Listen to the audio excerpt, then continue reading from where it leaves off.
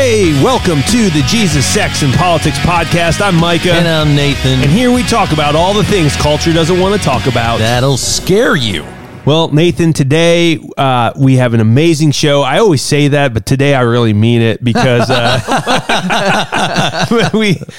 we've got a sort of an icon in conservative talk radio with us today. That's right. I'm a long-time listener, first-time caller to this guy. We've got Greg Garrison in the studio. Mr. Greg Garrison, welcome. Thank you for joining us. It's good to have you guys. It's great to be here. Yeah. I haven't done much of this for quite a while, so it's kind of a little home week to come back and find a microphone and a set of cans to put on. I love it. I love it. Well, we listened to you. You know, I know Nathan and I both had listened to you for a number of years on WIBC in Indianapolis. You were always on right before Rush Limbaugh, and you kind of those two voices were the conservative, powerhouse duo in the Indianapolis area. Yeah, you get what's going on in the city and what's going on in the state, and then you got a big feel of what was going on nationally. Although you covered a lot of stuff nationally that was going on. At the beginning, there was a lot of impetus and insistence from the seventh floor, we call them, which is the bosses, to stay more local and to do more things that covered what was going on just there.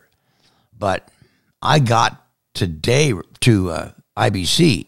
I'd been doing Network Indiana for about 2 years from when Mike Pence. I got too many Mike.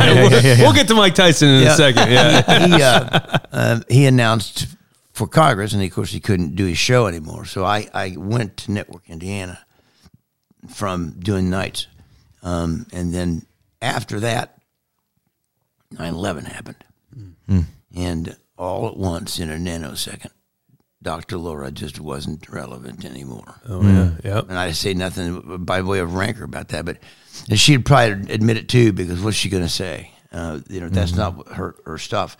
And so the day of that horrible event, the guys in positions of authority just said, we're going to simulcast tonight. And we had 4 or 5 stations. IBC and NAP was the old name for it.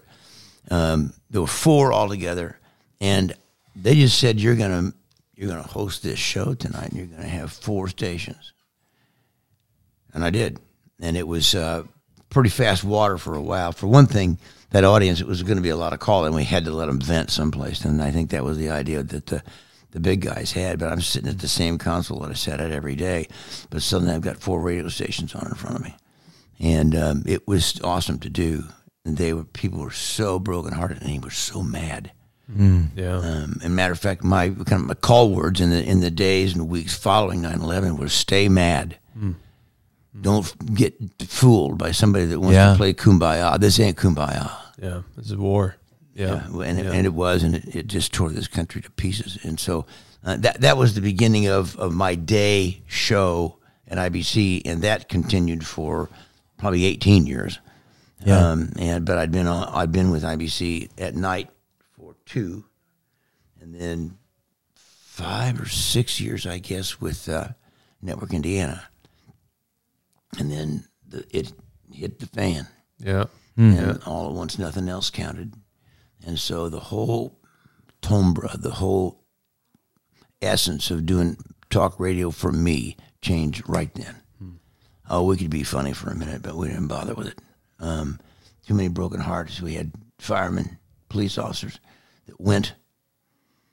Most of I think everybody came back in one piece, but they were out there digging around in that rubble. Wow. It's one of the things I love about those guys and those gals. That they've got that courage. They tease each other. The firemen say, "What kind of an idiot hears gunshots and runs toward them?" and the cop says, "Yeah, what kind of a fool sees a fire and jumps inside?" Yeah, the heroes do. That's what I was. I was 22 when 9/11 happened. And I've always been a talk show guy. I've listened to Rush since I was 14. He was so fun. He was a blast. He could relate to you just like that. Yeah. And he never had children. Yeah, he was such an entertaining person. He could capture your attention. But because I really got into listening to him and understanding what conservatism was early, that really helped me quite a bit. I'm also a pastor's kid, so I talked to my dad a lot about things so we could connect politics to the Bible, bring that stuff together. I could start as a teenager. Rush used to always refer to us as young minds full of mush, right? Yeah. But it is pretty close. Yeah. I raised 7 children. I can tell you there's a lot of mush in the area. There's a lot of mush. But stuff began clicking and making a lot of sense for me.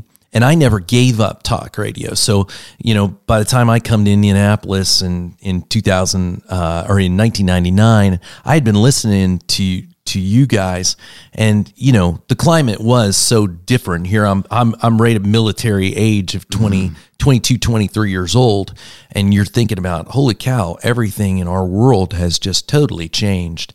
But you were one of those major voices that I listened to probably every morning, at least an hour, that I was catching that. I know that maybe for any of our younger audience that may not know who you are the guy who put away Mike Tyson.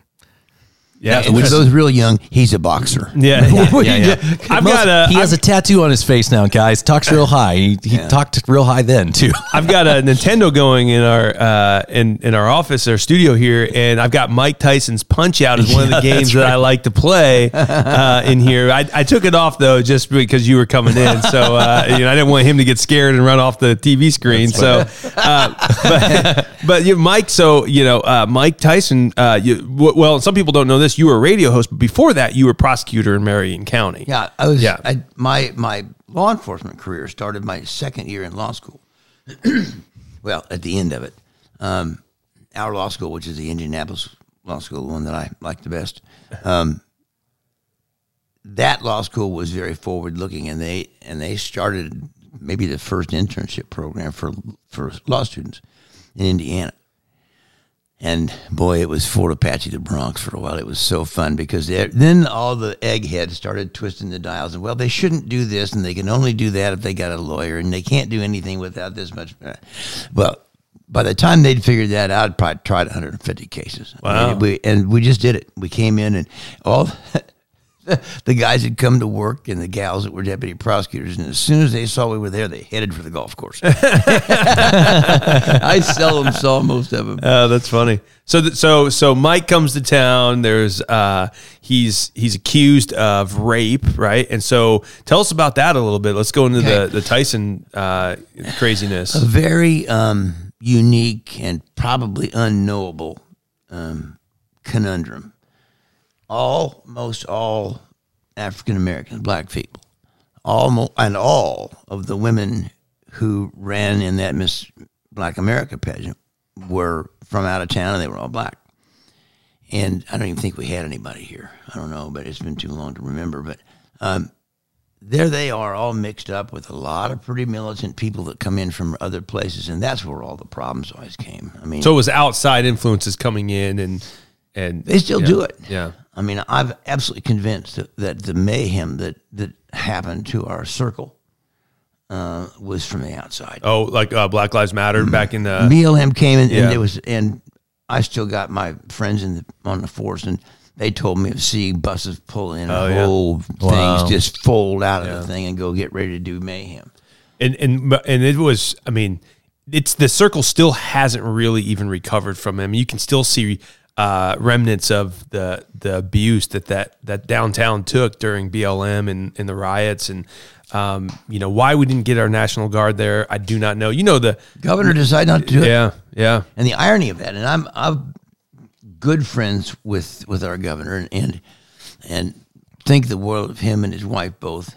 But he had the National Guard surrounding the State House.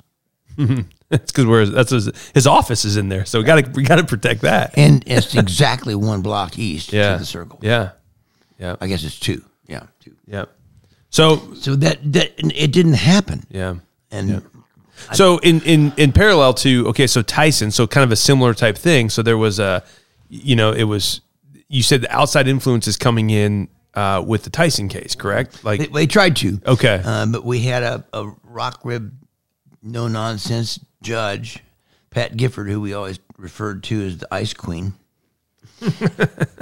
Oh my! She was would so you do that? affable. Would you do that in the court? Would you call them that in I've the court? said it to her in the office, Okay. but not in that courtroom. Not in the courtroom, okay. Yeah, because she could just turn this temperature in the room down about 40 degrees. Okay. And just the look of her down her nose at somebody, and she could just wither them where they stood. Okay. Wow. But I'd been with her.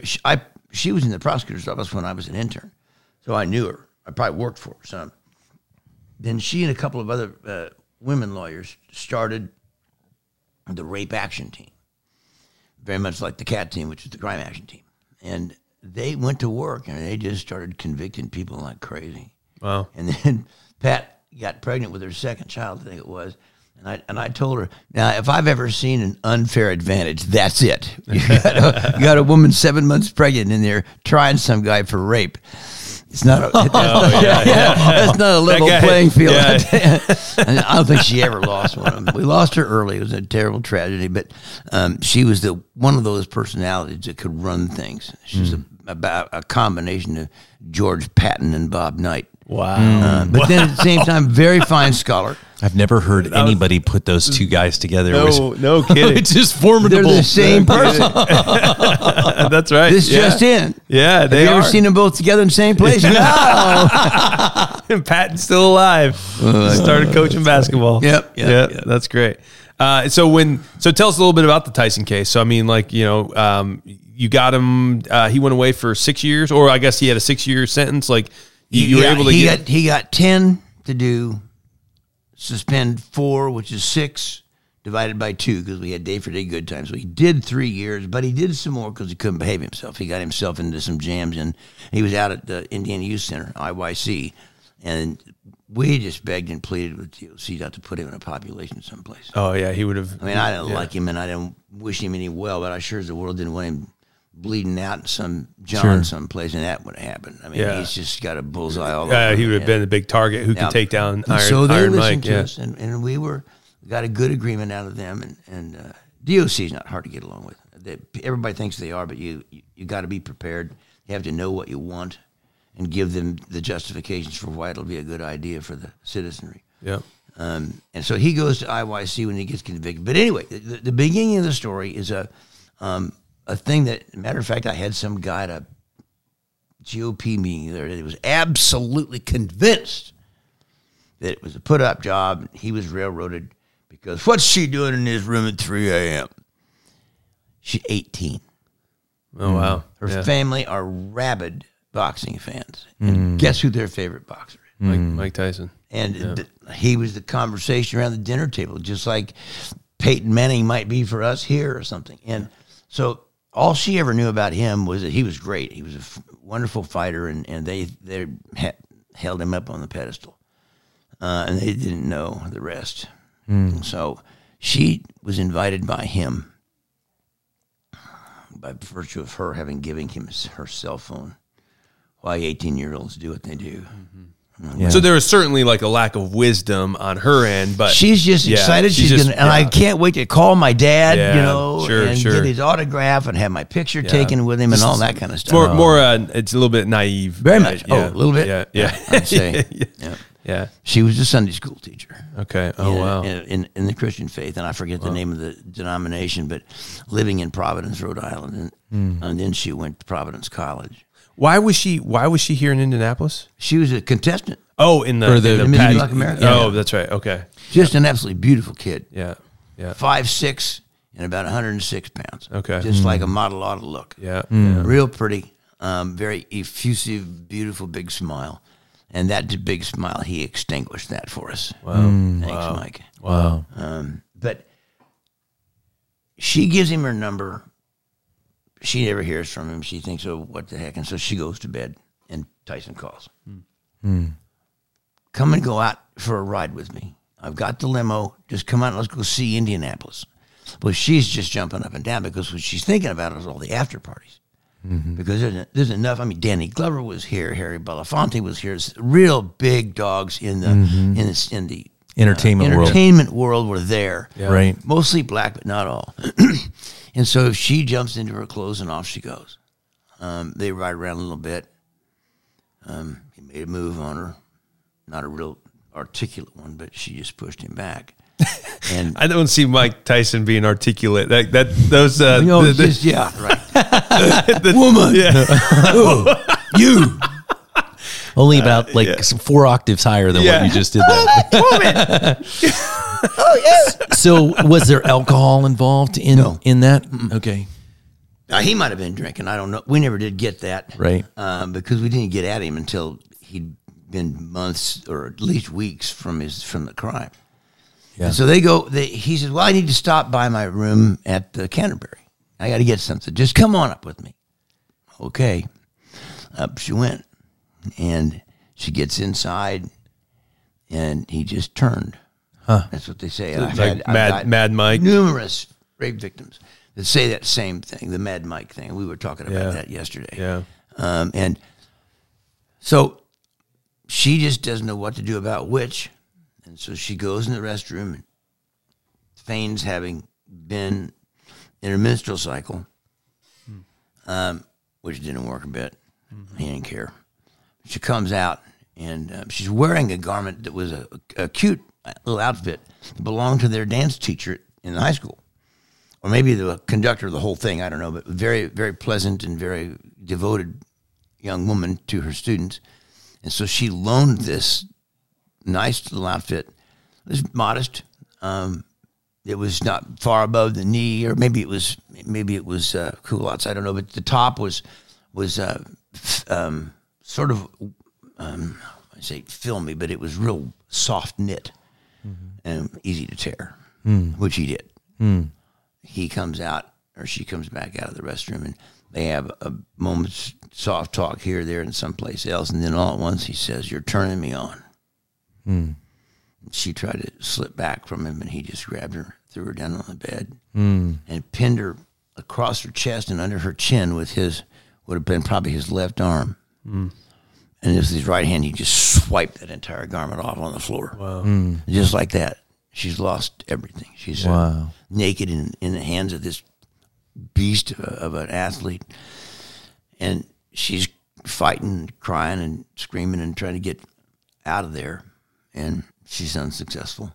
And when it's over with, he asked her to stay the night. Wow. Imagine that. Yeah. And she's in tears. Oh, yeah. She's been hurt. Yeah. And we'll not go into that detail. It's a little bit much for radio, but she was injured. And it all showed up in the rape screen. When the ER guys got her and the OBs got her at Methodist, it was not long. Bruises and injuries to her genitalia. As the one witness said, injuries that were remarkably inconsistent with with a consensual act. Okay. I thought, boy, there's a book. Yeah. Right. Yeah. So that was one of those things that really started to turn that worm, because everybody was just a little bit askance sitting in there. But I jumped down on top of him and said, "Listen, I'm not in here for my health. If I didn't think he'd done it, you wouldn't be in here. Yeah. But it didn't matter what I think. Yeah. But you decide." The jury, yeah. And I did the same spiel that I've been doing for, at that point, about 30 years, I guess. You said it wasn't one of the hardest cases that you've ever tried, because, you got him, but it sounds like it wasn't easy, but you were able to lock that up pretty quick. It was all the hoopla going on around it. The cops picked me up about 7:00 in the morning the first day, and every day after that, up where we live. Took us to town. He came down Alabama to turn around on Washington Street. And as soon as we cleared what would be the southeast corner of the courthouse,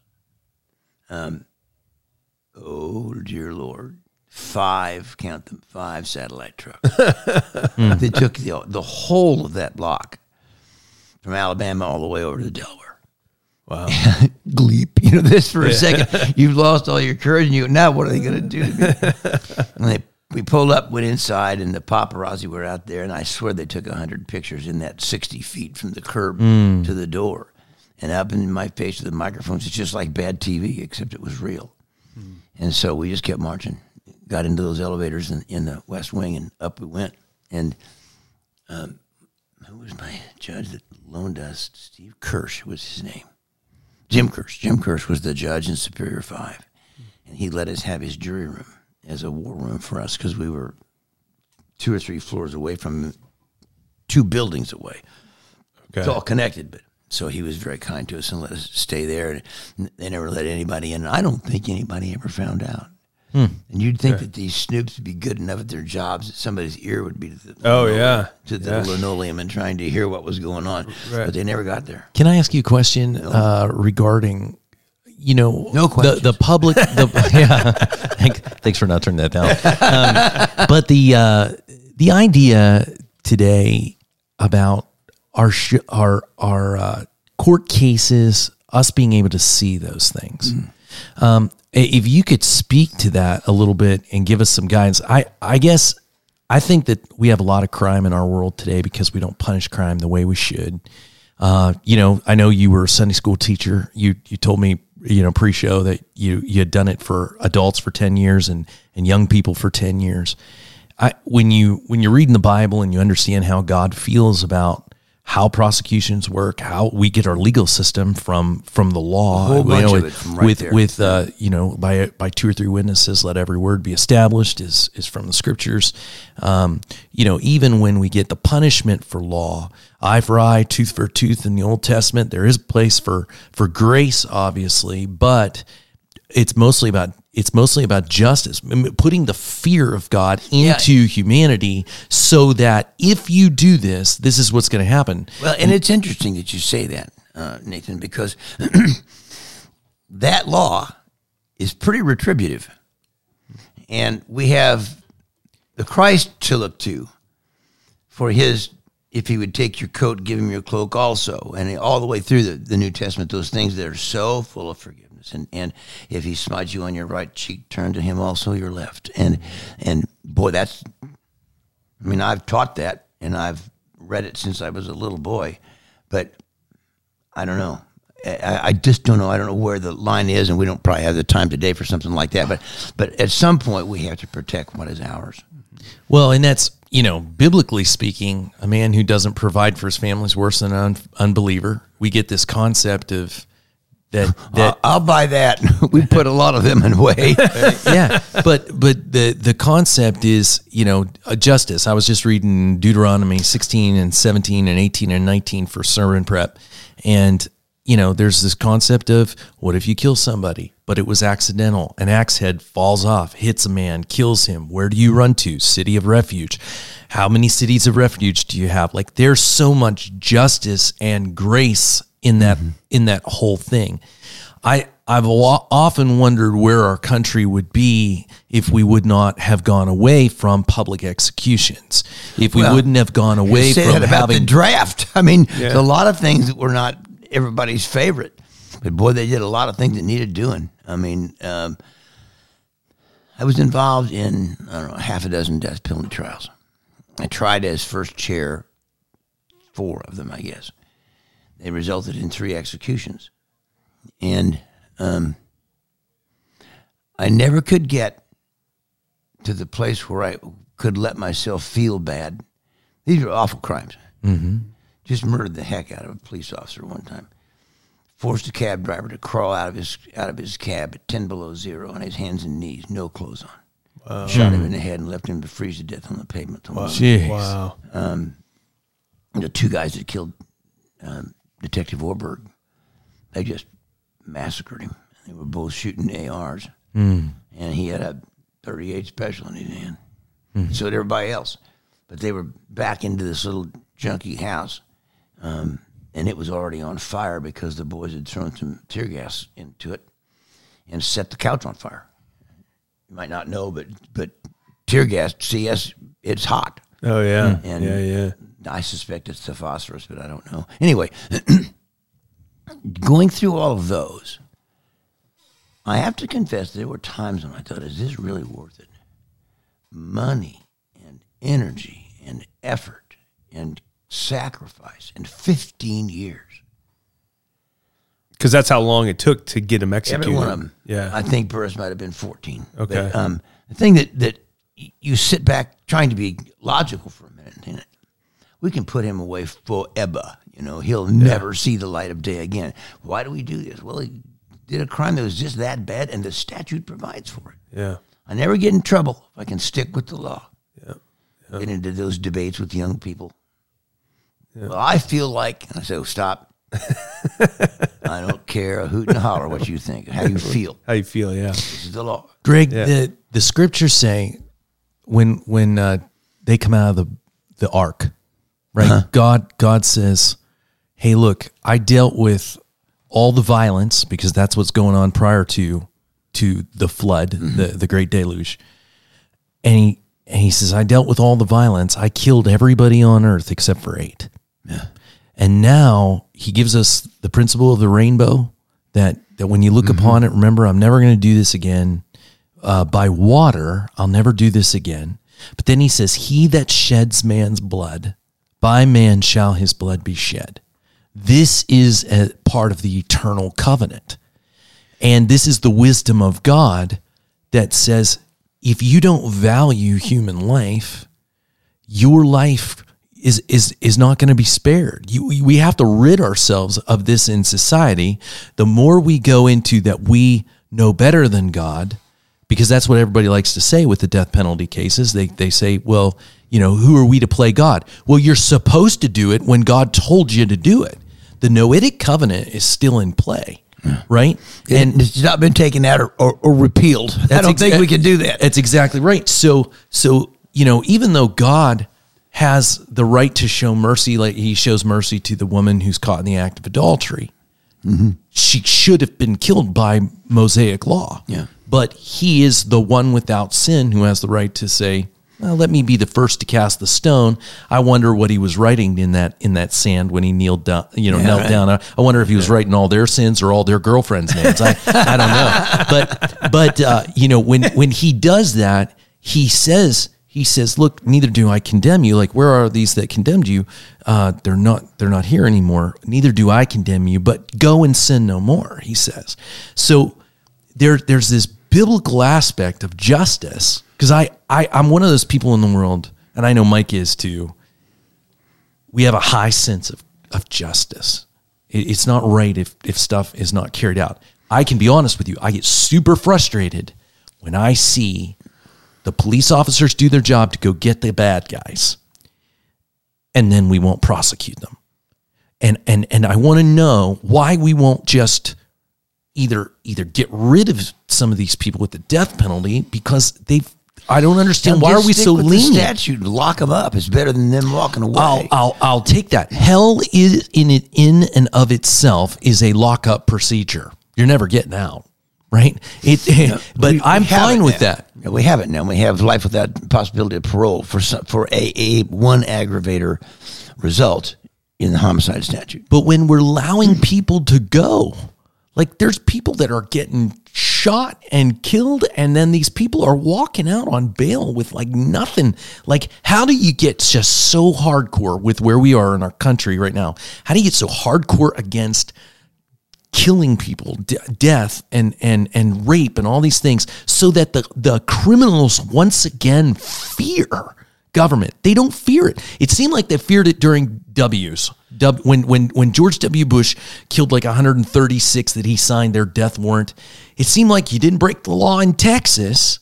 How do we get that in Indiana? I don't know. You're going to have the hearty approbation of a legislature which has not demonstrated that kind of courage in a long time. Yeah, and I know a lot of those folks, and I like them. I mean, I've been in and out of that state house for almost 50 years. Sometimes working, sometimes just to go watch what's going on. But to get it done, it takes the will of the people, clearly, but it takes the will of the people to fire people, get them the heck out of there.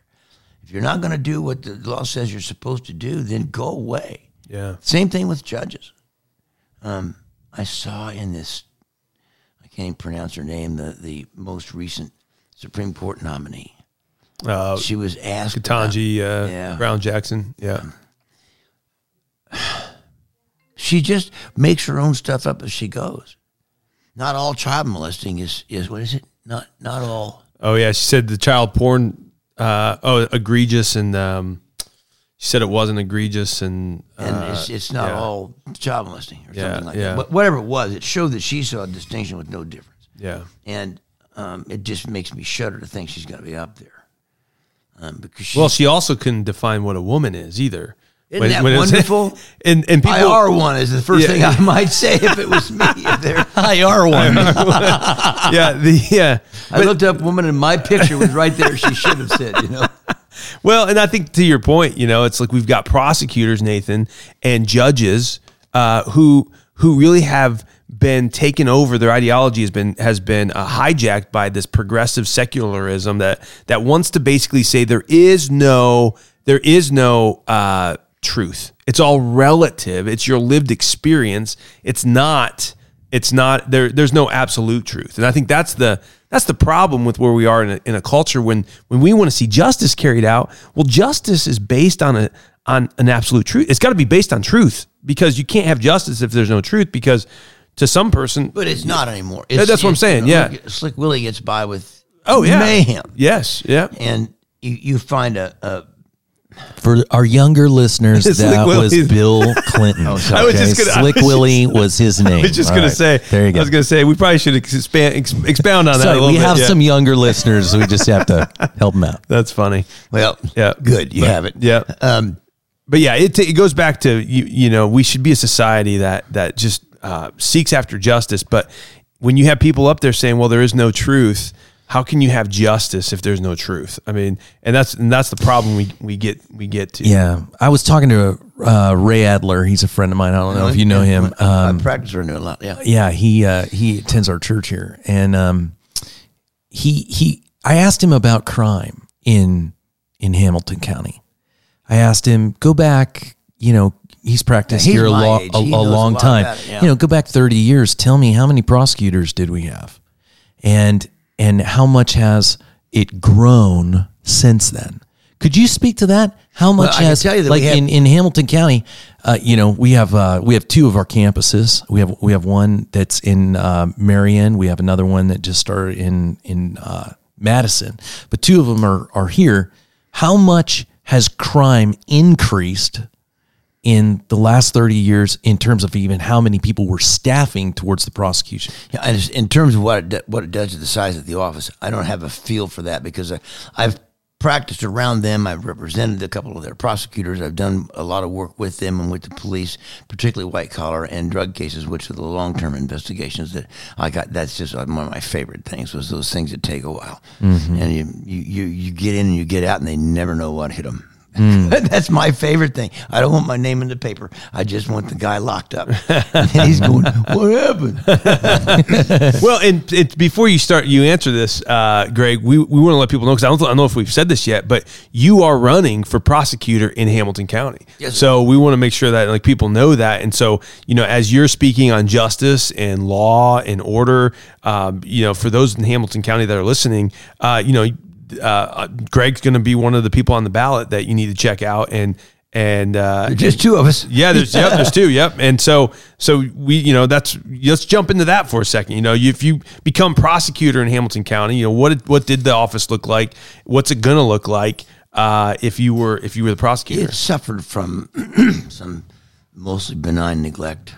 In a smaller town, and that's what Noblesville was. If you think, I tried my first death penalty case up here in 1979, and Noblesville didn't look like this. It didn't look like this at all. It was a small town, and a bunch of those buildings along the square were boarded up. So it was a real different experience to be here then than now. So everything's had to grow, but you always get in. Mostly we like this, the small town feel of Noblesville. It's not something that they had to go fabricate like they've done in Fishers and Carmel and are at it in Westfield. I don't care, but Noblesville's for real. Well, because of that, it always had a kind of a small town feel to it, and that's the way that folks thought. A lot of people went to jail for a long time, and we had some judges in those days that were pretty tough cookies, and they were wonderful to practice in front of. As it got bigger, we got more influence, from You don't have a cough button. See, I had. We got a beep button that you could, if you ever go, I could always. That's because I got naughty. My wife would kill me. We don't actually swear. We just use it, and we mad. Yeah. And there's nothing that's actually coming out of his mouth. He just has fun with. So Bess Truman is asked by a bunch of ladies at the thing that she was hosting one time, Mrs. Truman, why can't you get your husband to say manure? And they all laughed, and she said, honey, it took me 30 years to get him to start saying manure. And I suppose anybody that knows about him, that's probably right. Yeah, that's funny. Anyway, to go back to why I'm heading that way and what's got to be done. We're always, Reagan said we're never more than one generation away from losing our liberty. Boy, that's true. Close paraphrase. You're never very long away. One soft administration can just rewrite what every crook thug thinks. Mm-hmm. And that's when it bursts out. That's what happened when Steve Goldsmith took office. Mm-hmm. Man, it was open season. We had 90-some homicides the first year that he was there, and it spiked up. Kind of like what's happening now with Boss Hogsett. That's the Peter Principle. Yeah, yeah. Passed it a long time ago. But and I know Joe, he's a nice guy, but they just don't have that same focus. I like people in a job like that don't have much of a sense of humor. Yeah. I mean, you look at what's going on with somebody that's raped, robbery, arson, kidnapped, whatever, stolen somebody blind.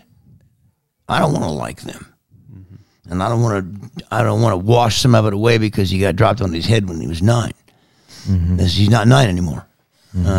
So what I'm looking at is you got to have some new blood, and training is every bit as important for deputy prosecutors as it is for cops, because it's always changing. I mean, I probably know about half what I need to know before I go to work about the Fourth Amendment at this point. Search and seizure. Yeah. Because it just goes and it goes and it goes and it goes. I had all of it memorized for 35 years, but I don't have it memorized anymore. Well, when statutes are, I think they file, they file thousands of bills every year in the Indiana General Assembly. They pass a few hundred of those. I mean, that's stuff that you have to be up to speed on as a prosecutor. You got to know what's going on, and if you're going to be the one enforcing the law, you've got to know the law. I can't imagine trying to stay up on all the stuff there. You do a lot of study yourself, and then you have the right people around you. Yeah. And I got them. You're going to be a one-term prosecutor if you win. You've said, but your mission is to really to lay the foundation for the next prosecutor, the younger generation, to be able to launch off of your shoulders in the right direction. I'm going to take what we see now and what historically we know about the last 12 years or maybe 20. And we say, okay, where have we dropped that ball, and what's happened so that people walk away without ever being charged for rape, as an example? What went wrong, and how do we fix that? And the best answer I can give you is better people, and probably more of them. I don't know how heavy the numerosity of his staff. I don't know that. I know that we've had some trouble that they're not all judges have been ready to do hard things. But I can't be the judge. I got to present it, argue it, do my best. And if the guy wants to flub his dub, okay. I can't help that. Yeah. I mean, if they would have acquitted Tyson, I'd have been sick at heart. But I slept just fine. It wasn't up to me. Yeah, right. It was up to that jury and to that judge if you wanted to walk him or something. That's right. So we're going to do that, and then we need very desperately, in a real technological world, which then impacts the criminal law, because how you practice that law, now that DNA has become so sophisticated, that fingerprints are something that never could be sent by transmission before, all these things that are so different. But the blocking and tackling is still there, so you want your lawyers to be the best evidence technicians in the room. Don't get ambushed. Don't be afraid to speak up to the judge when some cockamamie objection comes out of the defense. Because if you know what's there, you go, sorry, nice try, no cigar. That's not what the law says. And I've always loved that part of it. And it's my aside from my passion for the job, the rules of evidence are the things that have supported me the most. You just have to know them. You got to study them. You got to know what they are. So that's what's going to happen there in the business of the police agencies. They need somebody to pay attention to them. They're going to write their own search warrants. I just want to make sure they write them well, and we stay with them. We don't go off and leave them. As I told you earlier, I'm a big fan of longer term investigations. When you know that you've got a dealer, you got a card shark, you got a gambling operation. We did a gambler that had 26 locations, and we took $3 million off of him. So it's out there. All that stuff's there, okay? And none of it's any good for any of us. So we got to get those two things going and keep them going, make them over and again repetitive, so that they never get a chance to forget about you. One of the great things I hear about as kind of the scourge of our areas is just the drugs. Mm-hmm. The amount of drugs that are, a lot of young people have money, they can get to it, and it's cheaper and cheaper and easier, and it seems like everybody kind of has a wink and a nod towards drugs today. But drugs, marijuana, I'll go to marijuana. I hate all the legalization of this stuff. I hate that. I think that is a disastrous decision on our part. That's going to affect our kids because it's a gateway drug. It's going to lead to harder and harder stuff. And it's going to make it into what we would say are good families that never imagined, that they would ever be dealing with that. What can we do given the political climate and where the leniency in people's hearts? How do we get Americans or, just fellow Hoosiers right here, how do we get them to see we want to prosecute these things? We want to go after these people. A lot of that's got to happen at the ballot box. We better be inculcating and encouraging those who believe those rules of law that get elected, and then we watch them. We got a population,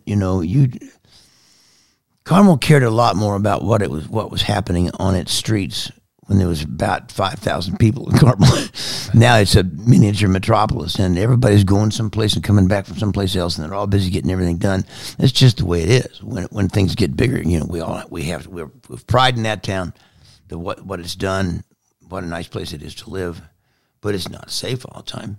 And it's been said that we've done so great up here because we have the 5th and 6th safest towns or cities in Indiana. What? So what happened to 1 through 4? Yeah. I mean, that's and we can do that. This is a law-abiding population. It's not made up of goons and thugs and miscreants. It isn't. They're around, but unfortunately they come from someplace else. And I've been asked that one directly. What do you do with that? We can't build a wall. Yeah. But we have lots of friends. There's going to be some. Donald Trump may disagree with that statement there. One between Hamilton and Marion, probably not. I'll get back to you on that one.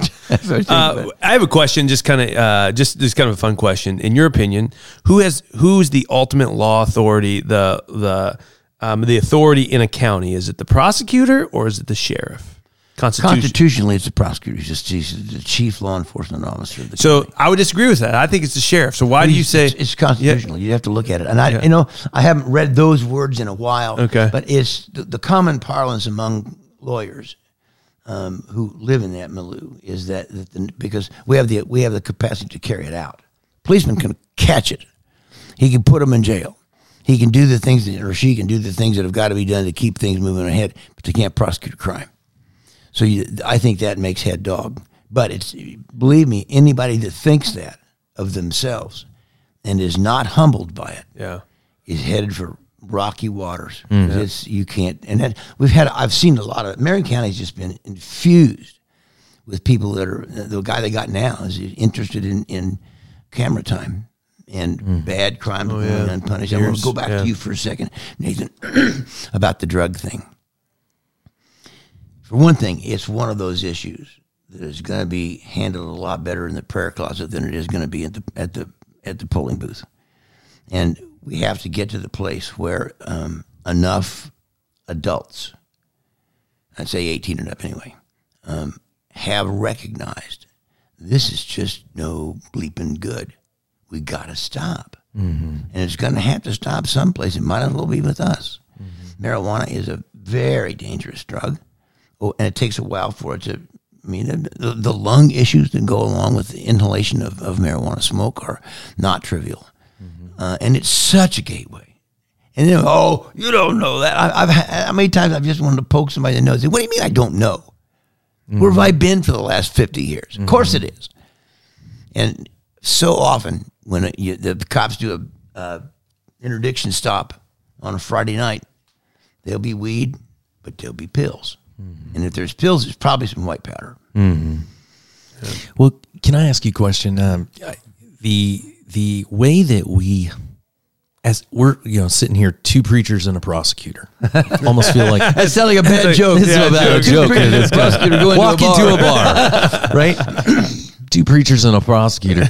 I've sat down with judges, just running into them here and there, and I said, we talk about what we do, and I said, before they get to you, they probably made it through me, or I failed to reach them, and then they got to you.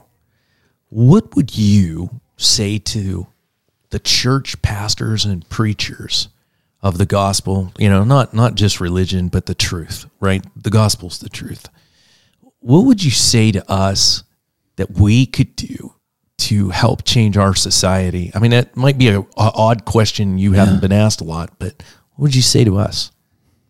Well, fundamentally, there's a lot wrong with the way, and I mean in absolute terms, wrong with the way kids are matriculated through, even if their parents are taking them and they're not coming to go on the bus, with the way they go through the system and become adults. And all over the place, they are surrounded by the worst influences possible known to mankind. I mean, the violence, the drugs, the promiscuity.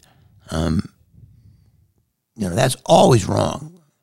The world is full of great jokes, but they're not funny, really. You got to get to them. I did this with anywhere from 11 to 16 high school kids every Sunday for 10 years.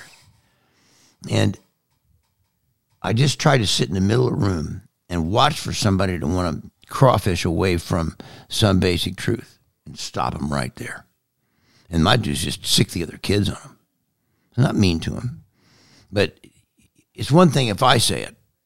It's another thing if this cute girl that you like anyway and your buddies that you play football with or whatever are in the room. Turn them against each other in a sense, but they've got to have the Christian spirit to do that. But it has to start right there. And once a kid steps off the edge, gets caught with the dime bag, he gets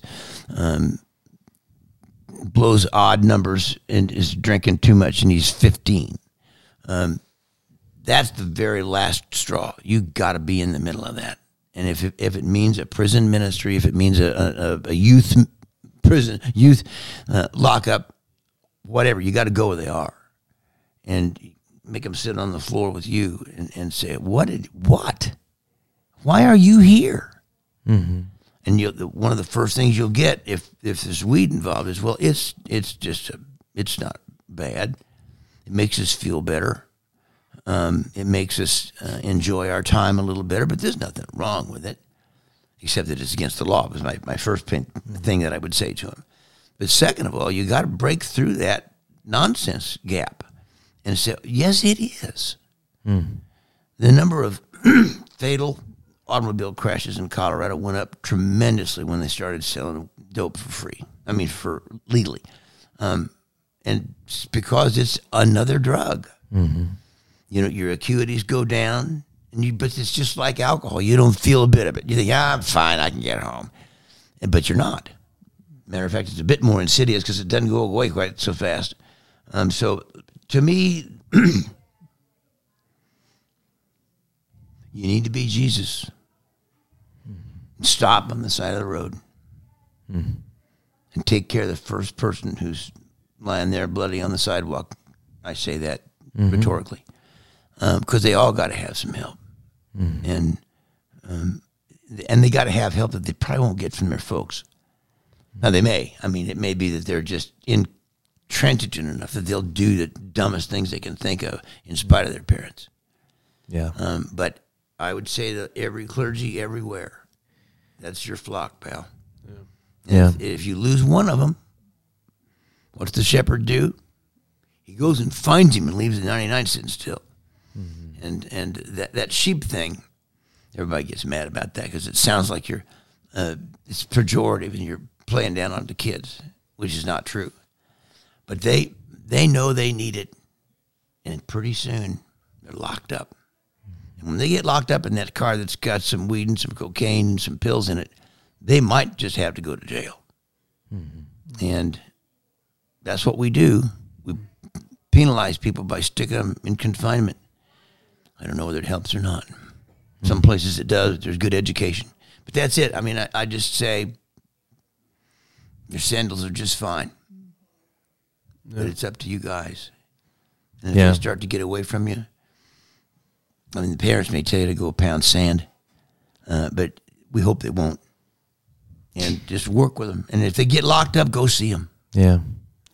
It's super frustrating as pastors, to be honest, when you've preached against things that you know hurt people, whether, not try to be legalistic or anything like that, but, there's a reason why there was a temperance movement or, trying to get away from alcohol, because you saw people get dangerous. You saw people beat their kids or beat their wives. There was a reason that older Christians, they said, hey, we just don't think maybe this ought to be a part of our life.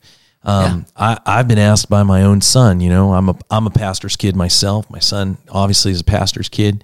And the question came up about marijuana. Why is marijuana? Dad, marijuana's not wrong. And I'm like, first off, how are you my kid? And you even say that. Get out of the house. And secondly, now I have to make an argument about why, Jonathan, that there's no life in that. There's no good in that. And the actually brings up what the word is. One of the words for sorcery in Scripture is pharmakia, right? I didn't know that. Yeah. And the Bible tells us to avoid, in almost all of ancient sorcery, it was always drugs that they were taking with it that allow them to see things that they would not ordinarily see or, hallucinate or whatever. And I said, Jonathan, there's sorcery involved in this. This is the making of this stuff. Like, I believe that everything that God ever created in the world had some good purpose.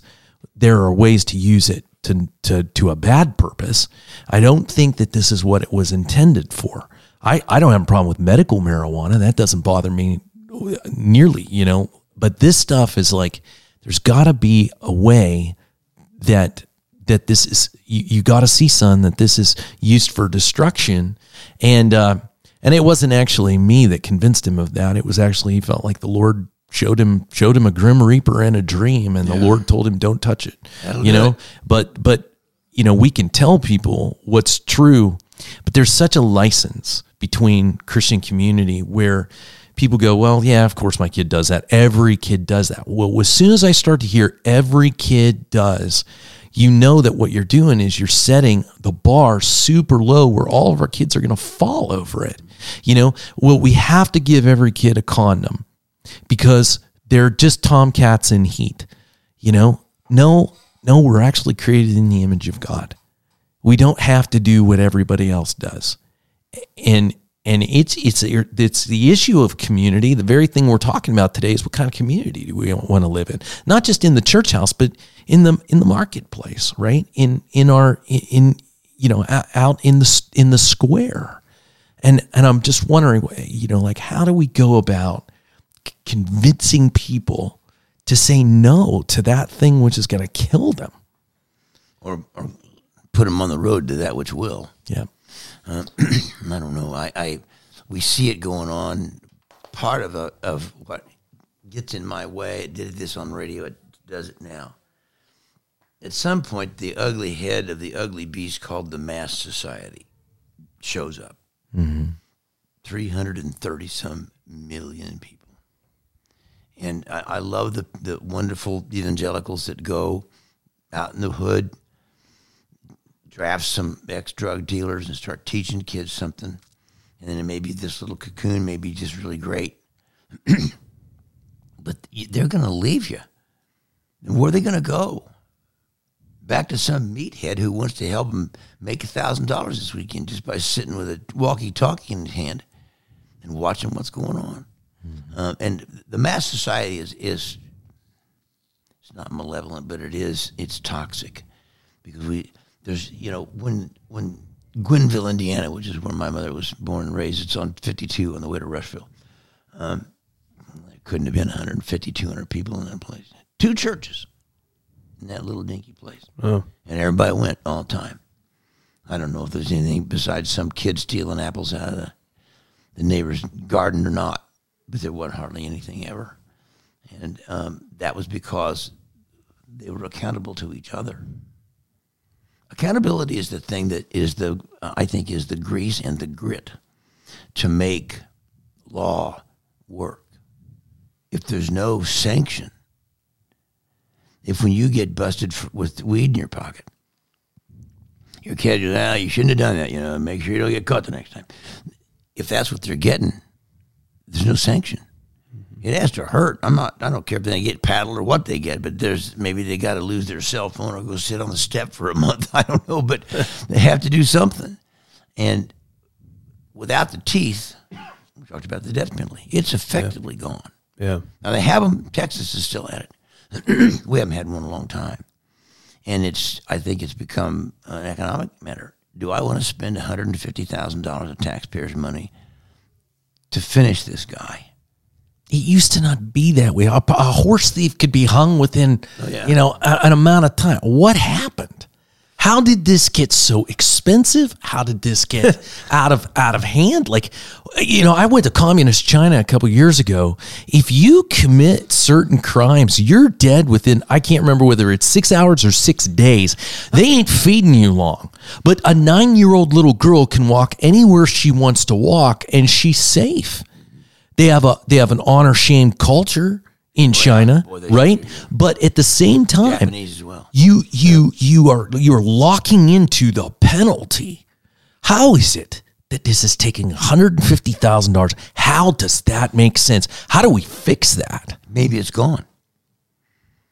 If it's not real anymore, if it's a couple of lines in the criminal code stacked for 1,000 pages of commentary that's all against it, maybe it's already gone. And the fact that you don't see it happen, I'm using the death penalty, it's pretty extreme, but when I was a young lawyer working for the Metropolitan Drug Task Force, the statutes that provided for the punishments for the possession of various controlled substances, cocaine, the punishment in the statute for the possession of 3 grams of cocaine was a presumptive 30 years. Wow. Well, it's a delivery quantity for one thing. It's more than you think it's going to be because the powder's lightweight.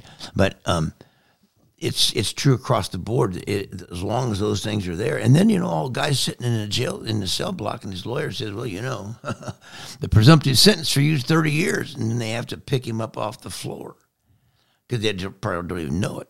But we put a lot of people away for a long time. I remember one sentencing calendar. That was just one of us had to be down there because we signed the commitments, and the judge would approve them, and then we had to sign our name as a deputy prosecutor to the commitment order to put them where they're supposed to go. I sat through one sentencing calendar in the afternoon. It was wintertime. It was cold and miserable outside. I signed almost 200 years worth of commitments in one sentencing calendar. Robbery was a presumptive 30-year sentence. They've all been separated out now. There's an awful lot about robbery that doesn't get you in any trouble anymore as long as you don't hurt somebody. My first robbery case was a murder case because they did hurt him, and that happens. You don't want to surprise the guy that's been smoking something silly all night long and he's got a loaded gun in his hand. Bad things happen. So there you are. Yeah, that's Garrison on the law for a minute, but that's what I say. We're so far around the corner. I don't know if we can come back. I thought we could. I thought that 9/11 might be that. Maybe 9/11 could have done it. For a few days, we were singing the songs and hanging our flags out, and then pretty soon comes the ACLU and making us take them all down. And the media was so careful. You almost never saw a plane hitting the building. You notice that? Yeah. They don't want us to see it anymore. They don't even want us to re-show it. The churches, I was a young pastor, just starting out in ministry when that happened, and our churches were filled.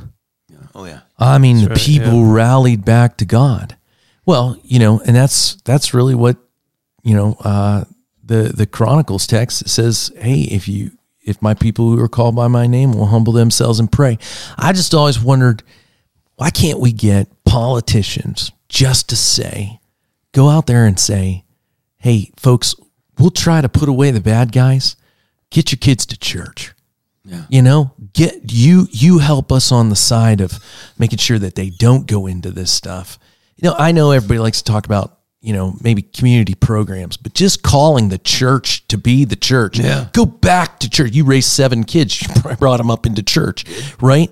And we filled a whole pew at Second Pres. That's right. Get yourself back and hear the word of the Lord, because we're breaking the law because people don't know it. We did this series, Mike, all of our campus pastors, we did a series in Habakkuk and talked about why is our society, running down, and it's terrible. And it went actually back to judges and the prosecutors, that the law was coming out numb.